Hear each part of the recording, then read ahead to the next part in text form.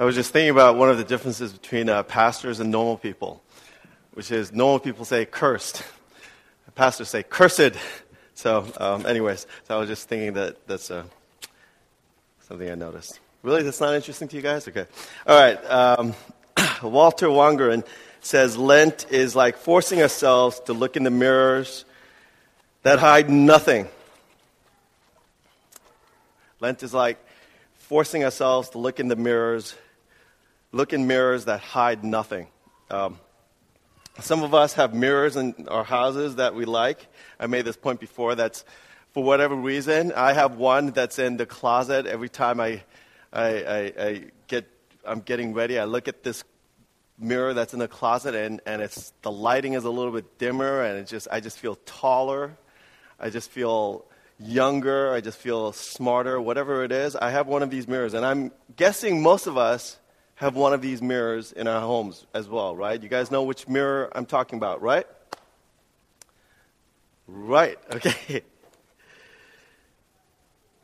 I know most of us would really like to think that we have a real sober and objective view of ourselves.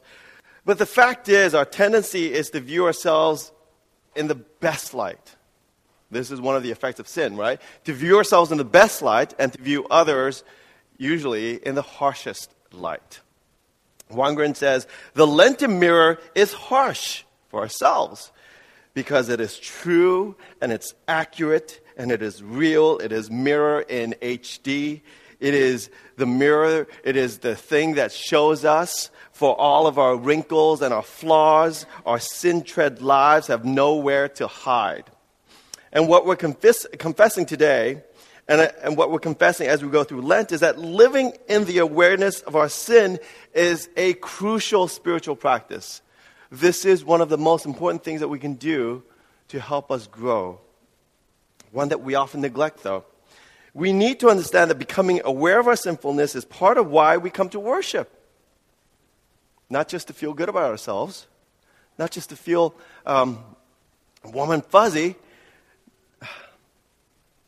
but to learn to throw ourselves on God's grace.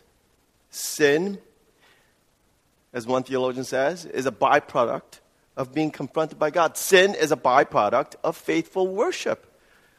We see sin, or the real effect of sin in our lives, only as we begin to see God for who He is, who is sinless. Sin is a byproduct of faithful worship. Now, last week we started by looking at the story of the original sin in Genesis 3 and the different ways in which sin seeps its poison into our lives. It poisons our air and our attitude. It poisons our trust of God. It poisons the gift, the good things that God has given to us, so that instead of the good things, they become our snares.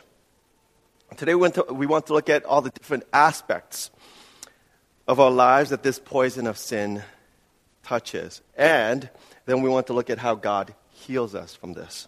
So we want to look at how sin touches every aspect of our lives and how God heals us from it. Now, there are 4 ways that Genesis 3 teaches us about the scope of sin's impact. And from the outset, I want to say it is very comprehensive. And that is the focus of this message, to remind you that sin is incredibly comprehensive in its scope and its touch, because our tendency is to contain sin to a certain category. One of the lies of sin is to tell us, one of the lies of evil is to make us think that sin is containable. Oh, if we are sinning in just this area of our lives, we can contain it. We can contain it. Yeah. You can contain sin. Yeah.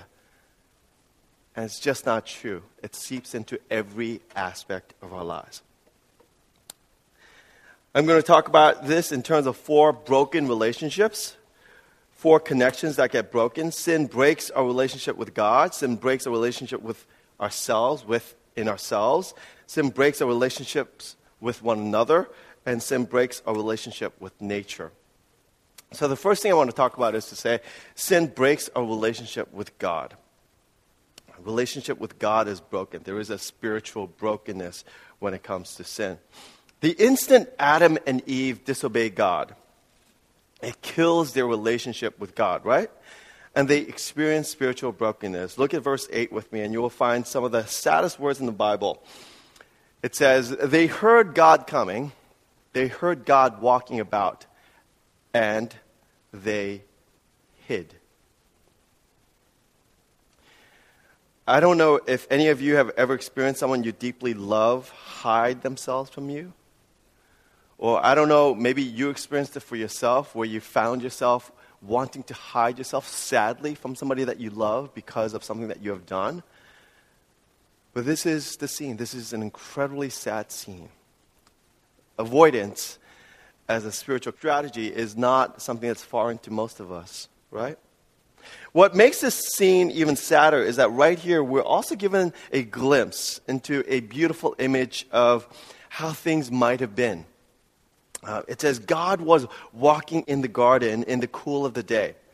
And you know, our weather these days, I think actually is really quite helpful because it's been hot during the day, but there comes that moment in the evening, right around 5, 6, 7 o'clock, where things cool down.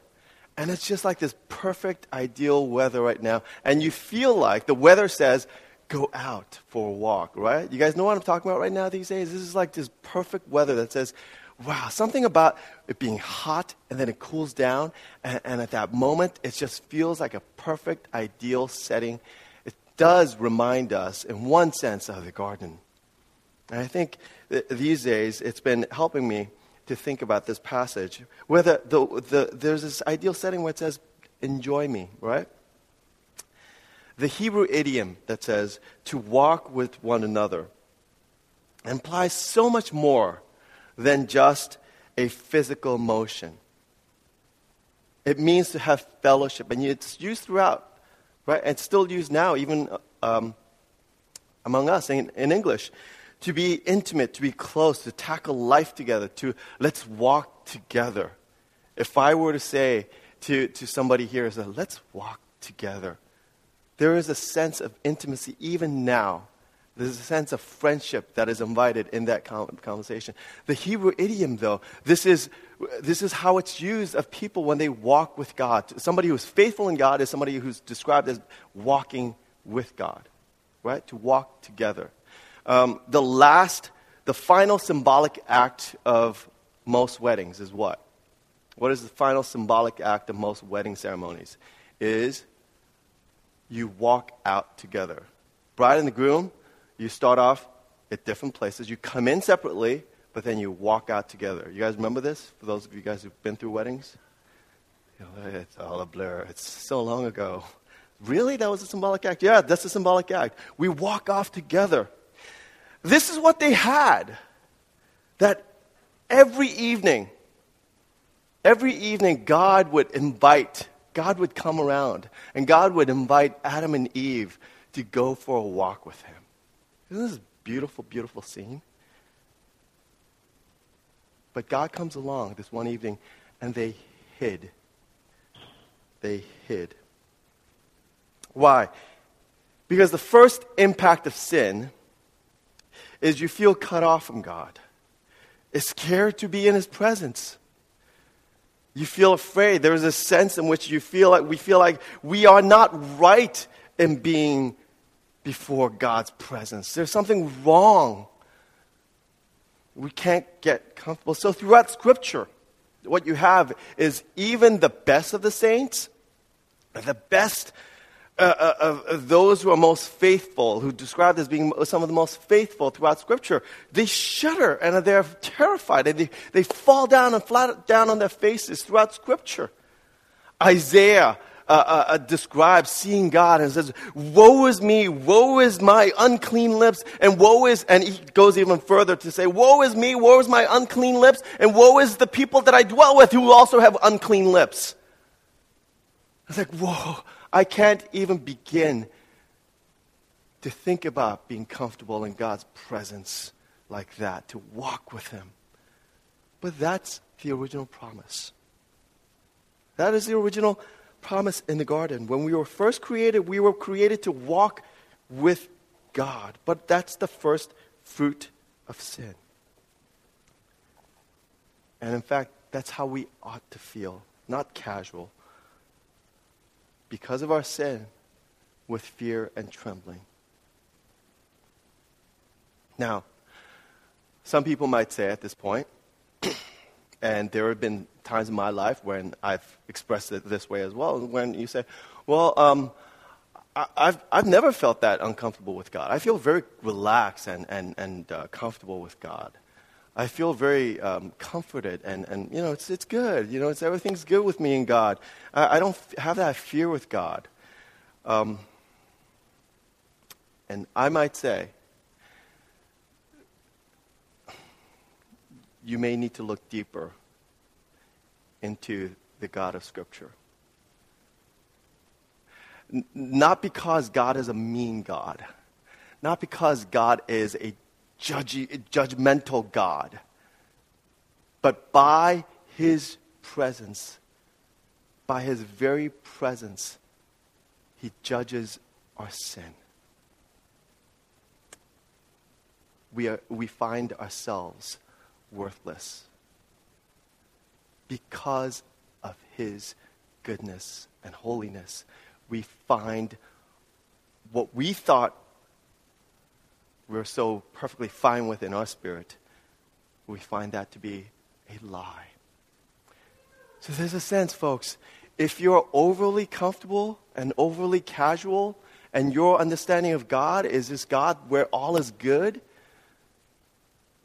then we need to grow in our understanding of God, because that's not how He presents Himself. That's not what the goodness of God does.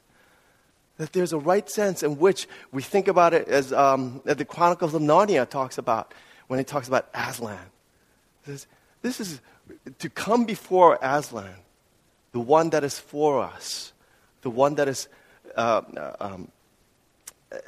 in the books who stands in for the Christ figure, is one people always walk in with fear and trembling.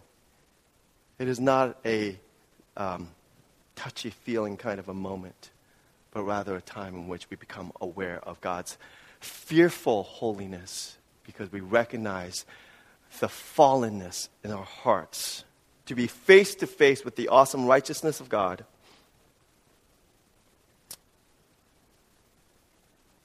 One theologian says, the holiness of Jesus, we fall to our knees. We have our noses rubbed in by the great gap between who we are and who God is, to be brought close to the one for whom the angels cry, holy, holy, holy is the Lord God Almighty. The whole earth is full of His glory, is to cry, woe is me, for I am one of unclean lips and dwell amid a people of unclean lips. That's the first thing. We lose our spiritual connection with God. That's what sin does. Second thing is that our relationship within ourselves, with ourselves, is broken. What do I mean by this? When we lose our relationship with God, we lose our sense of who we are, which makes sense because we were made for God. We lose our inner sense of who we are. We lose our identity. And you see this in verse 7 when it says, then the eyes of both of them were opened and they realized they were naked.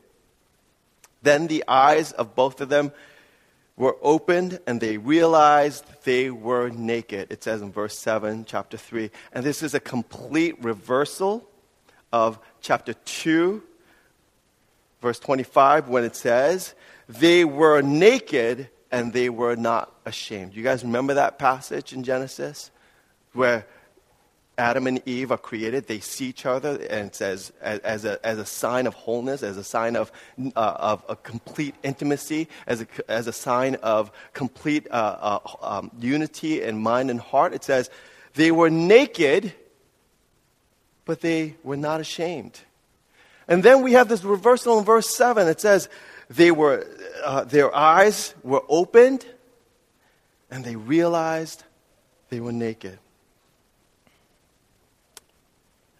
Again, in my wedding messages, I always refer to verse 25 as a passage where the marriage ideal that we're vowing to aspire to is given. Before the fall, there is nakedness, there is vulnerability. But after the fall, there is shame. There is covering up, there is hiding. And in the fall, there is a loss of identity, there's a loss of There's this sense of shame that comes about. There's a painful consciousness of our inadequacies and a desperate sense of insecurity that comes over. There is a break after the fall between how we like to present ourselves, how we think we're presenting ourselves, our outside, and our inside. Anybody ever struggle with that here? Everyone does, right? And the idea is that before the fall, there was no struggle between our outside and our inside. There was no break between those things. The idea was that there was wholeness. There was integrity, true integrity. That there was nobody who says, "Oh, I wear my heart out on my sleeve," because that was just how they were.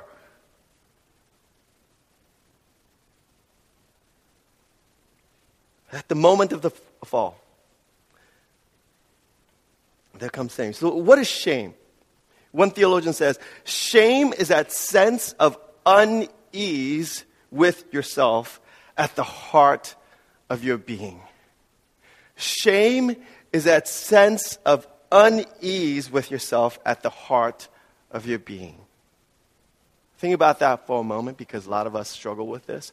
And some of us who come across the most confident are actually struggling with the most on the inside, right? So it's really, really hard to tell by just appearances alone who is struggling with this idea, this demon of shame so much.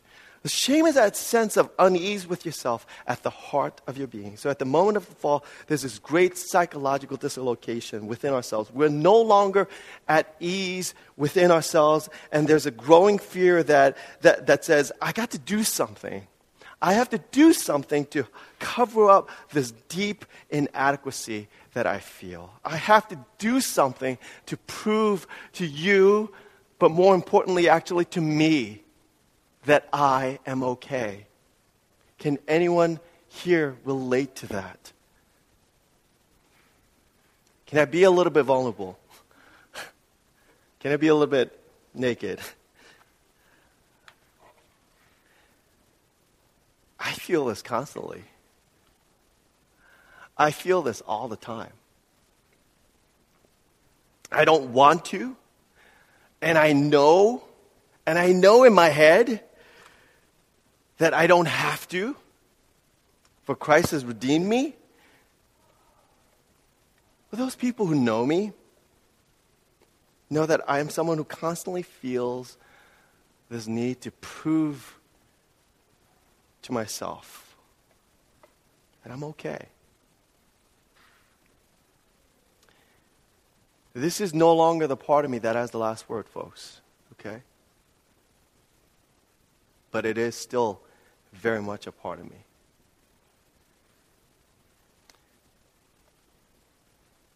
And I'm not alone.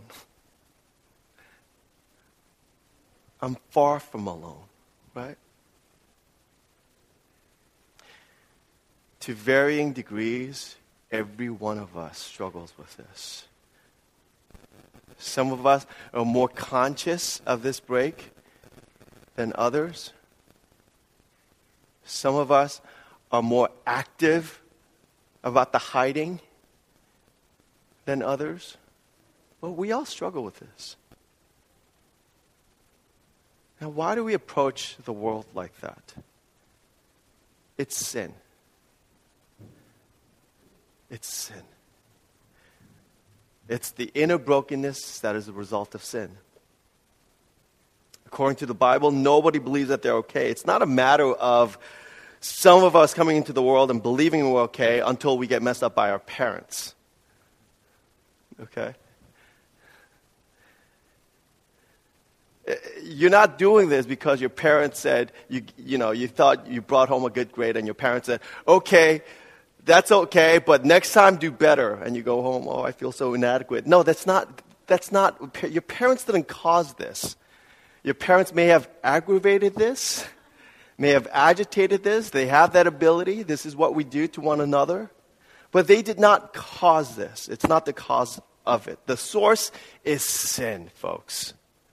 This break between the inner and the outer. The sense of shame, inadequacy, anxiety over who we really are, that we might possibly be found out.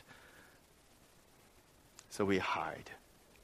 The strategies that some of us have for hiding are vast and enormous and complex.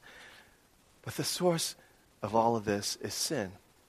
It's a spiritual break, a relational break with God causes a relational break within ourselves. And then thirdly, it causes relational break with one another, with each other. There's a social element, social brokenness, right?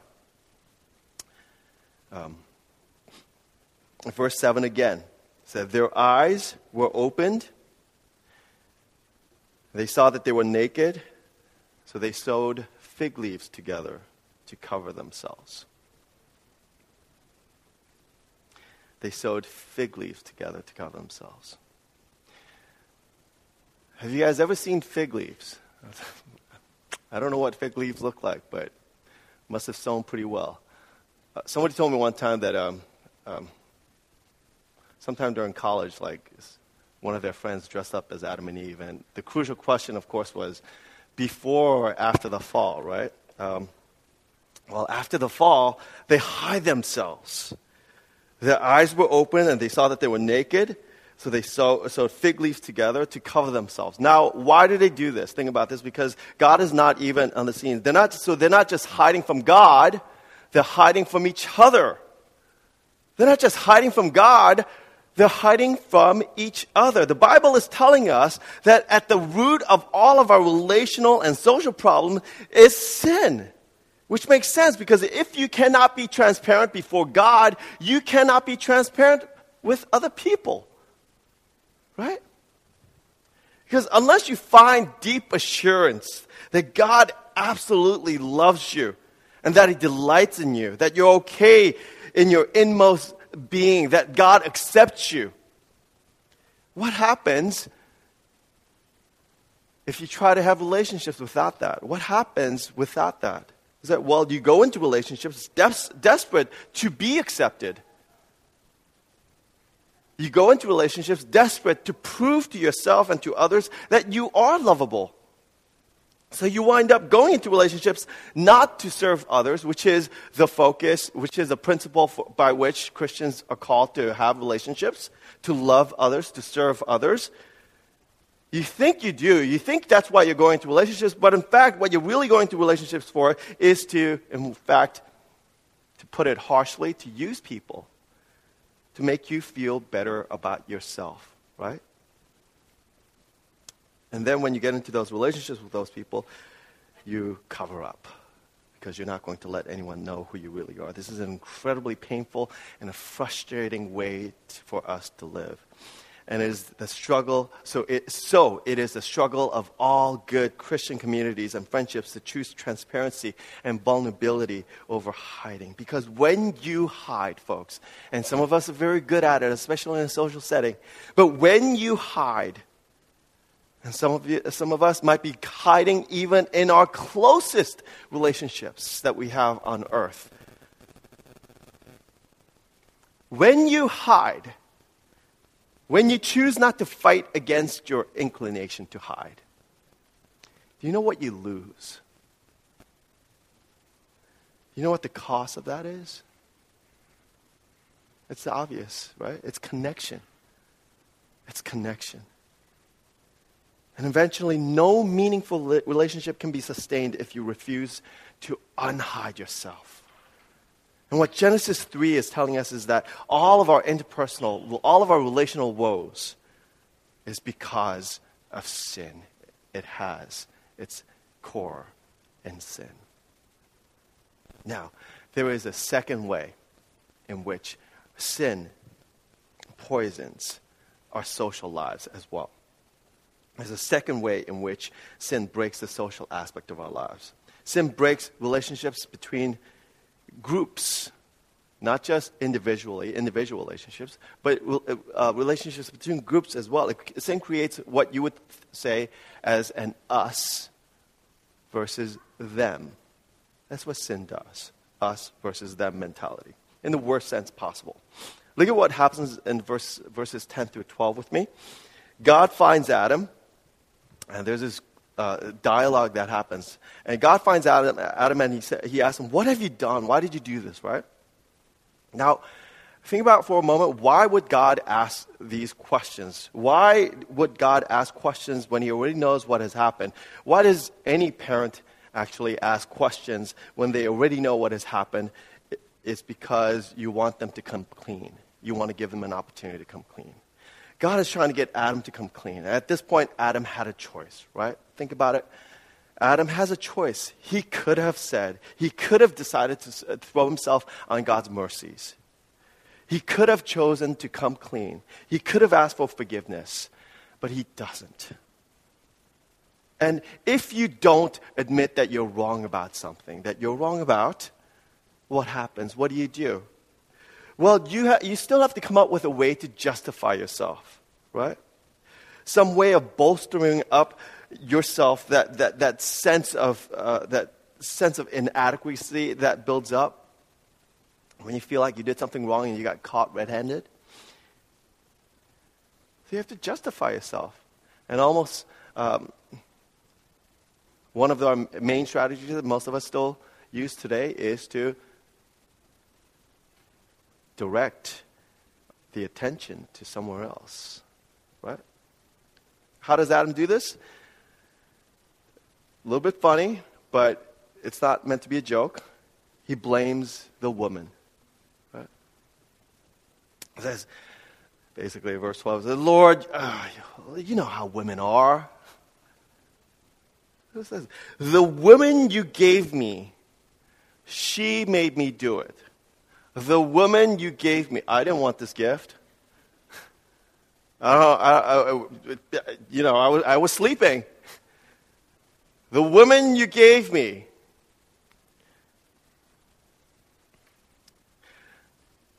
Isn't that funny how quickly those kind of things happen in marriages as well? You go from, you're the best thing, honey, that's ever happened to my life. You know, all those cheesy songs that come up on the radio, it's like they were written for you, I love you. You are so beautiful. Although I don't get the song when it says you are so beautiful to me, it's like not to everybody else, But you are so beautiful completely, and it turns from that and says, oh. The woman you gave me, Lord. And the woman's going, I'm standing right here. And what I want to just point out right now is touch upon just how sin messes up and immediately creates an us versus them. It messes up gender relationships, so we think men versus women. So all men are like this. Oh, men, you just have to understand men. It's like versus specific husbands and boyfriends or friends or brothers or fathers or whatever. It messes up gender relationships. The point is, when you reject God's grace and you have to justify yourself, one of the primary ways in which we do this is by looking at other groups of people, other genders, right? Other classes. Those people, other races, those people, right? Other groups. It's almost acceptable. It's almost acceptable in my Christian circles for us to complain and wail about the first generation Korean American, that's acceptable. And God says no. That's not how we were created. Racism, sexism, and classism, whatever groupism, comes because of our refusal to rely on the grace of God. It's a response to the fact that we all have a self-image problem, that we have a broken self-image. Lastly, so you got the break with, or in our relationship with God. Second is break within ourselves. And then you got the two different kinds of social breaks, the relational breaks. And then also, there is a break with nature, with God's creation. That's recorded here. Verses 17 through 19. This is God talking to Adam. It says, "Cursed is the ground because of you. Through painful toil you will eat food from it all the days of your life." Work becomes toil. You say, your jobs could have been wonderful, but now it becomes work, toil, right? And it produces thorns and thistles for you, and you will eat the plants of the field. Now there's thorns and thistles. Nature is almost, there's this enmity between us and nature and creation. By the sweat of your brow you will eat your food until you return to the ground, since from it you were taken. For dust you are, and to dust you will return. God's original plan was that we were going to be stewards of God's creation, to be in incredible, wonderful relationship with God's creation. But when we turned our back on God, that put us at odds with creation as well. So what does that mean? That means nature and creation is no longer our best friend. We're meant to be friends. We were meant to be stewards of God's creation, but now there's enmity between us and even nature. So that, I think, happens at so many levels. I've been struggling. How many of you guys have been struggling with allergies for the last few weeks? I've been struggling with allergies, and I just can't, my voice just doesn't sound right in my head right now. It's just, there's all the sinus stuff, right? Allergies and pollen and all the stuff that now that our body reacts to. Part of sin. Polar vortex. Those of us who are here were going, what? What is that? It's like, for about 2 months, I felt really bad about putting up any Facebook status that said, oh, I'm going to have to put on my jacket because it's 55 degrees in California, because I had friends in Chicago and Illinois area and Minnesota. My sister came from Minnesota, where it went down with wind chill factor down to negative 50. Negative 50. Her daughter didn't see the light of day. She never breathed fresh air for like 2 months because it was that cold. And so when she came out and visited a couple of weeks ago, she wanted to go outside all the time, and we're going, oh, it's so cold. It's 45 degrees at night, and they're like, what? This is like a nice summer day. There's 100-degree difference. Can you imagine that? That's nature. It's conspiring against us. Disease, floods, famine, earthquakes, tornadoes, all of this is because we're no longer in right relationship with nature. So sin then destroys in these incredibly comprehensive ways. Sin is not just some moral failure. Sin doesn't just impact some of the decisions, this narrow scope of decisions that we make, whether or not we should have that drink, whether or not we should go to that club with that friend. It's so much more and so much bigger than that. Sin is the cause of war and violence and genocide and totalitarian governments wanting to take over other countries. It's a result of that's a result of our social brokenness. Sin is the cause of depression and anger and bitterness and anxiety and personality issues and insecurity. That's the result of our inner brokenness. And all of these things happen because of our hiding from God, because we have disobeyed God in our lives. All of the ways in which sin has an impact in every scope, in every aspect of our lives. If you grasp then the comprehensive nature of sin, it makes a huge difference in terms of how you think and live your life, right? So one of the things that we have done traditionally in the past in churches is sometimes, and I grew up like this, and I did this as well, is that depending upon the church that you go to, sometimes we would focus on this one narrow scope, one narrow area of sin. So it was said, it would be characterized like this, is that most liberal churches, if you go to a liberal church, they will focus on the social sins, social injustices. But they don't deal with the personal and the moral, right? And they do. The general description is right, that they believe that all people were actually good people. They kind of buy into the romantic ideal of Locke and Rousseau that says we're all born with a clean slate. And it's just a matter of social engineering. It's just a matter of being in the right social environment. It's just a matter of being taught right and given the right opportunities. People will be good people. Then they work on the social justices, which is a good thing to work on the social evils in the world. But that falls apart because no matter how good and well-intentioned you are about social engineering and try to raise people up right, even the best people seem to fall into wrong ways of doing things. Even the best people do some of the most hideous things. And then you get into the conservative churches, which is my route, and sometimes you ignore the social things. And you say, it's all about the moral. It's all about just personal things and just being right before God. You just work on that. And it has a tendency to make us insulated from what's happening in the world. And people think it was like, wow, all this stuff that's going on in the world, all the evils that's going on in the world, and you think it can be fixed.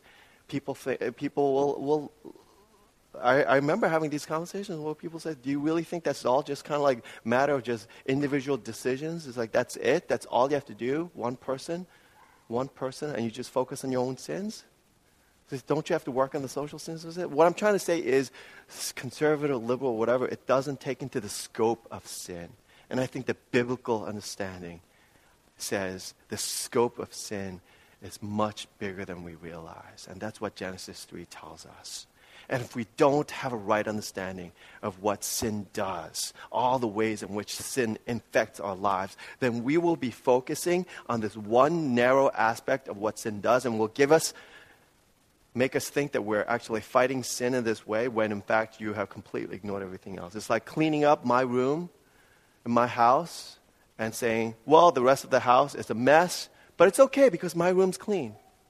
It's okay because my corner, my little tiny corner, my books are in order, so I've done my part. That's not going to fly. And doesn't make sense. It doesn't make sense because you see the evils and the ways in which sin breaks so many different areas of our lives. And Genesis 3 points out all the ways in which sin poisons us. Then what then is our hope? The hope is also given. The hope is also given in Genesis 3. We have a clue as to how God would do that in a prophecy that he gives here. And what he says to the serpent in verse 15. Verse 15, look at what it says to the serpent. It says, I will put enmity between you and the woman, and between your offspring and hers, and he will crush your head, and you will strike his heel. What God is saying to the serpent is this. There's going to be two paths of lineage in the world for the humanity.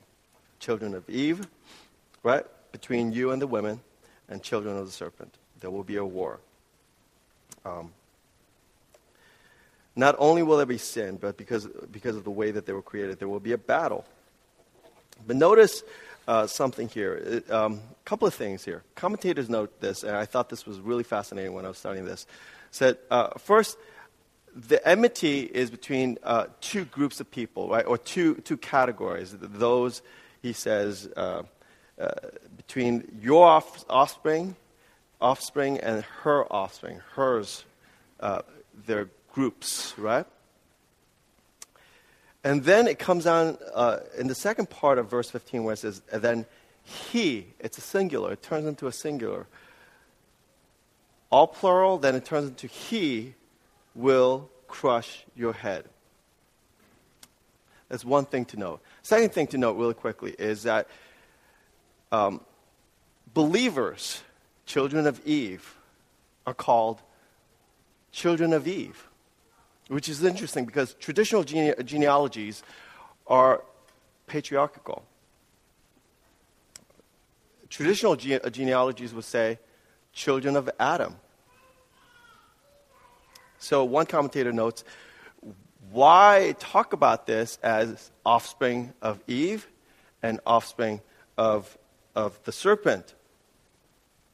It says, in the whole history of the world, this commentator says, there was only one person who was only an offspring of a woman. A virgin shall conceive, and his name will be called Emmanuel. So verse 15 becomes a prophetic statement about the coming of Christ himself and what he is going to do to destroy all the works of the serpent, all aspects of sin. Everything will get healed. Is Jesus just going to convert people? No. He's going to do so much more than that. He's going to deal with poverty. He's going to deal with injustices in the world. He's going to deal with the broken nature of the world, the floods, and the broken homes. Everything. And that's what Jesus is going to do. All the works of sin will be battled by Christ himself. That's what Jesus is going to do. So therefore, if we are going to be the agents of his kingdom, if we are going to be his people, then we're going to be doing that as well now. That's why in our church, we ought to be concerned about saving people. That's a no-brainer, right? But we also ought to be concerned. That's why we're also concerned about clean water in Africa, right? That's part of the effects of the brokenness of sin. We're also concerned about struggling families. We're concerned about what happens when nature breaks down in enmity toward his people. Do you see the comprehensive ways in which now that our awareness of sin tells us now that how our response ought to be? Do you see the work of the King? Do you want to be part of that work now? In healing all of these broken areas, in our relationships, in our neighborhoods, in ourselves, in our world. Let's pray that. And pray to the Lord for our eyes to open up once again to all the ways in which we have been hiding,